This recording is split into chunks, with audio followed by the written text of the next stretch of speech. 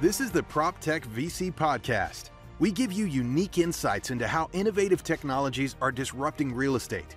We interview top entrepreneurs, investors, and knowledgeable experts to share the inside scoop in this fast-moving industry. It's hosted by leading PropTech VC, Zain Jaffer. Let's dive into today's content. So, Jeff, you've gone through quite a journey to break into real estate. You started off in studying finance and going into corporate finance, wealth management, private equity. And then you went ahead and got your brokerage license, specializing in residential. And then you joined a couple of funds of different sizes and scale. And then you started investing yourself.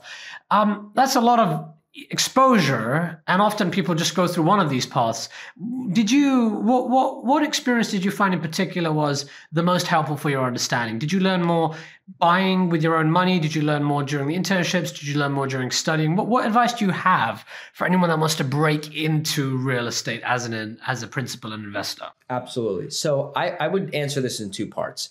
The most help and understanding I had while working at these large funds and businesses was kind of corporate structure, operations, and these are very important things for, once you start a business. But I think the second part of this is that there is no substitution for getting your hands dirty. And I firmly believe that.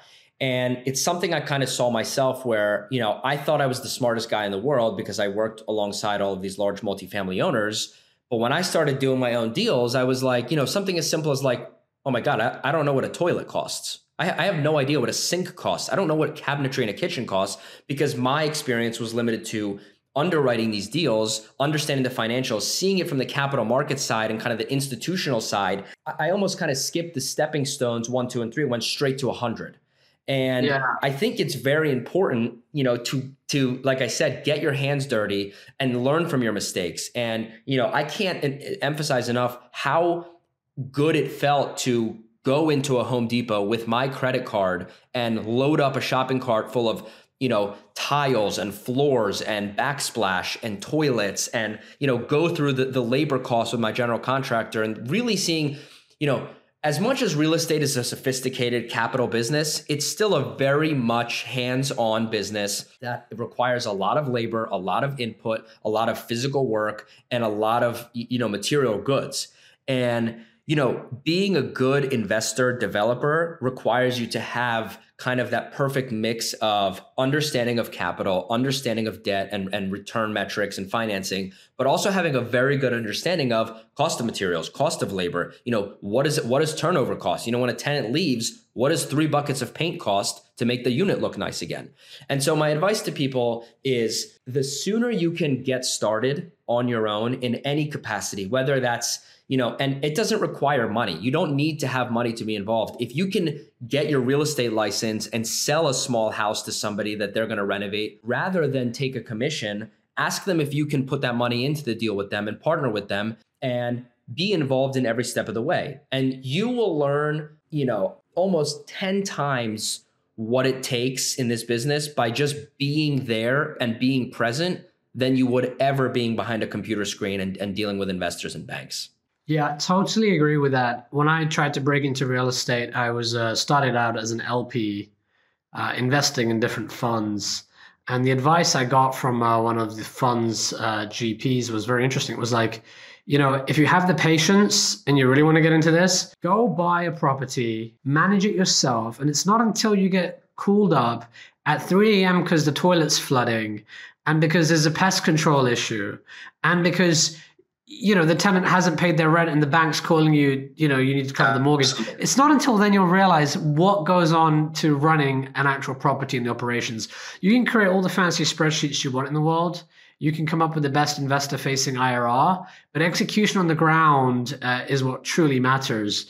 And that really stuck with me. And I started buying single family. I started buying multifamily. I started doing construction loans, investing in everything. I mean, sort of like you, it took a different path into real estate. And nothing beats when you've got your own skin in the game Yep. When you can't defer to someone else, the buck stops with you, Yep. right? And suddenly you're overwhelmed. You're like, I don't know what color or what material we should use for the siding on this building. But will it, what's the pros and cons until you understand, like you said, you're at Home Depot loading up your shopping cart with toilets, right? You can't appreciate what this game is made out of. So that's the advice I would also give, which is bottoms up. Mm-hmm. Get your hands dirty, put some money into a project where you can be hands-on. Even if you, like you've suggested, get your real estate license and roll that commission into a deal, but just get moving. There's a lot of safety, right? Human beings are very logical. There's a lot of safety. And I'm not criticizing your path. I mean, I think you just admitted yourself, right? Like getting hands-on is better than following a structured plan. There's a lot of safety in coming up with, I'll go study real estate at MIT. Fantastic course, by the way. I've met a lot of people from there, right? I'll go get a job at a big LP, a big GP, right? I'll buy multifamily, I'll buy workforce, I'll buy residential. None of that matters until you're on the ground and you're doing the hard work yourself. So, absolutely. Amen. Totally agree with that advice. That would be my very opinionated way in. It looks like I found an agreement with you here too. Absolutely. So talk to me about getting your real estate license. That's something people think a lot about. Should I get a real estate license if I want to break into real estate? I've heard many things. One view is there's no point trying to get a real estate license to save on the commission. And frankly, sometimes people don't like dealing with you as a real estate broker. They'd prefer to work with you when you've got representation. And brokers, should be independent. And others say, no, you can build your empire. You can cut that 6% or 3% down. What's your thoughts? What's your advice there? So I think a lot of your listeners are very eager to hear the question and the answer to, do I need my real estate license to be in real estate? And the answer is an absolutely hard no. You do not need your real estate license to be successful in real estate. Some of the most successful people I know do not have the real estate license. And frankly, I'll add, they have a real estate license, but they don't even use it, Correct. And it's sitting in escrow somewhere and they have no idea what the status is of it. Look, I think that real estate licensure is an important component and stepping stone if that's a path that you've identified that you can take to break into the other side. I will not, look, the other side of this is people look at, the celebrity real estate agents of the world, the Ryan Serhants, the $1 Million Listing Groups, and say, I don't want to touch toilets and deal with tenants, but I love the concept of walking into a building and selling it. Absolutely get your real estate license at that point. Find a good broker who's going to hold your hand where you can learn and apprentice and intern under and become the best in your market. Some of the most successful investors I know in the Philly region specific started as a residential realtor at a Keller Williams, who then segued their way into dealing with small time investors and duplexes and really learn their way of how the investor thinks and works and looks at deals. They were able to replicate that and say, okay, I've made enough commission selling this. I see what all my clients do. Let me get into this myself. And so, I think that getting your license is a good stepping stone. I don't think you need it to be successful in this game, but I also think that by being in investment sales, you get into that network. So there's two ways of breaking into the network. There's the way that I did it where I was working with all these institutional groups. And by doing so, you begin to interact and network with a lot of these LP investors, a lot of brokers, and your network of real estate people grows that way. The second way is you don't get an institutional real estate job at a school. Maybe you're doing something you don't like now, and now you want to get into this real estate game. You go get your license. You go under a brokerage that has an arm specializing in investment sales. You learn the business, you learn how deals are underwritten, and then you will, by default, without even knowing it, you will start getting in the same room as investors, as investment brokers, as property managers, and you just grow your network that way, and you really kind of see which side of the business you want to go to. So I will say that the real estate license does open doors, but by no means is it a cheat code or a magic pill that you swallow that, you end up kind of being in the game. It's kind of like a college degree.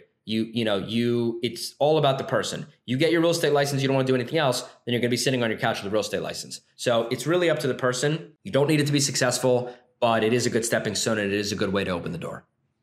Obviously for you with your startup, it's very convenient to have that license because you're in the industry. In some ways, it puts you closer to it, and you're a tech-enabled brokerage ultimately. So it makes a lot of sense. But otherwise, to break into investment, I agree. There's a couple of critical roles that you get in making it in multifamily investing.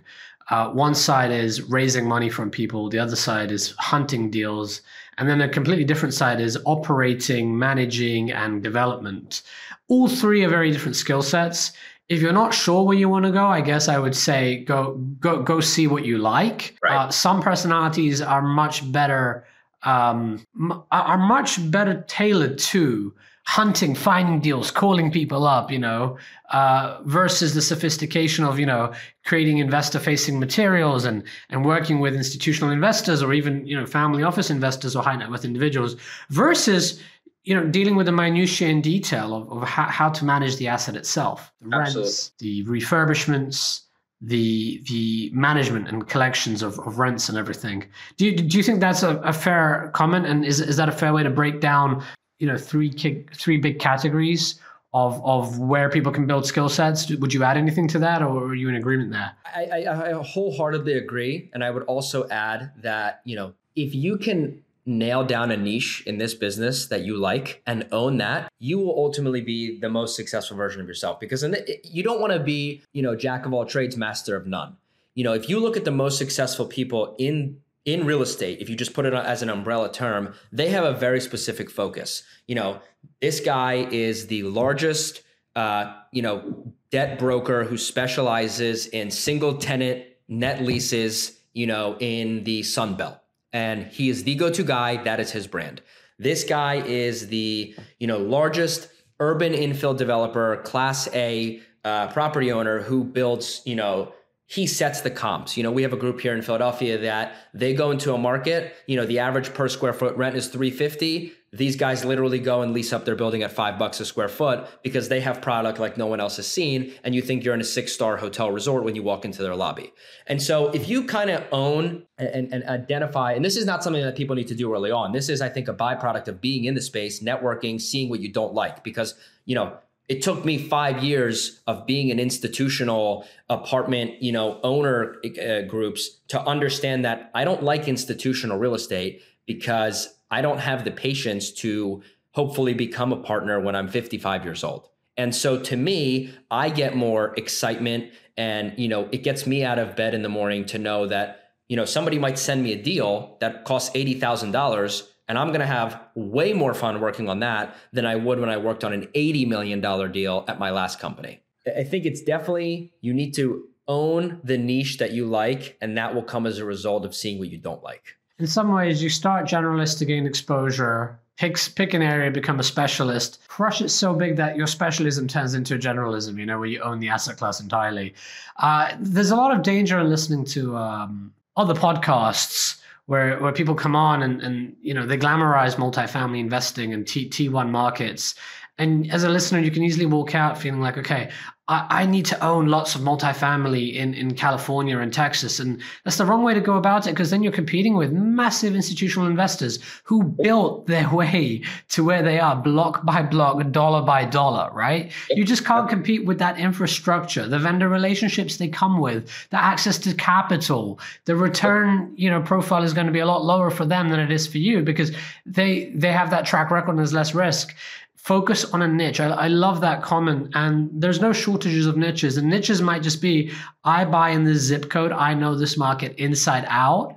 Or it could be, asset classes like strip malls. It could be car washes. It could be certain types of hospitality assets, or even something more emerging. So totally agree there. And I think that's where a lot of people trip up and screw up. They try to be too general too quickly.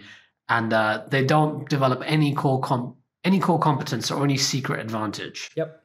And, one of the things that I really respect is kind of one of the groups I was working for that kind of had that valuation approach where it doesn't matter what the market price is. This is where we're buyers.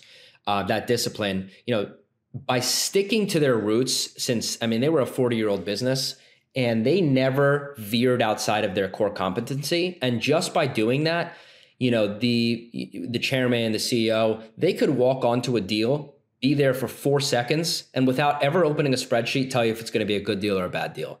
And that's just something that comes with owning your expertise. And I think a lot of people can attest to this. If you buy single family rentals that are in disrepair in one zip code, you can know off of 3 variables in a text message if you're going to spend any more time on this deal. And that is, I'm a core believer in spending your time and allocating your time where you have the most return. And if you have a core competency in one asset class, and this is where you make money and you can do it with your eyes closed, yes, there is maybe some merit to going outside of their comfort zone and finding new types of deals.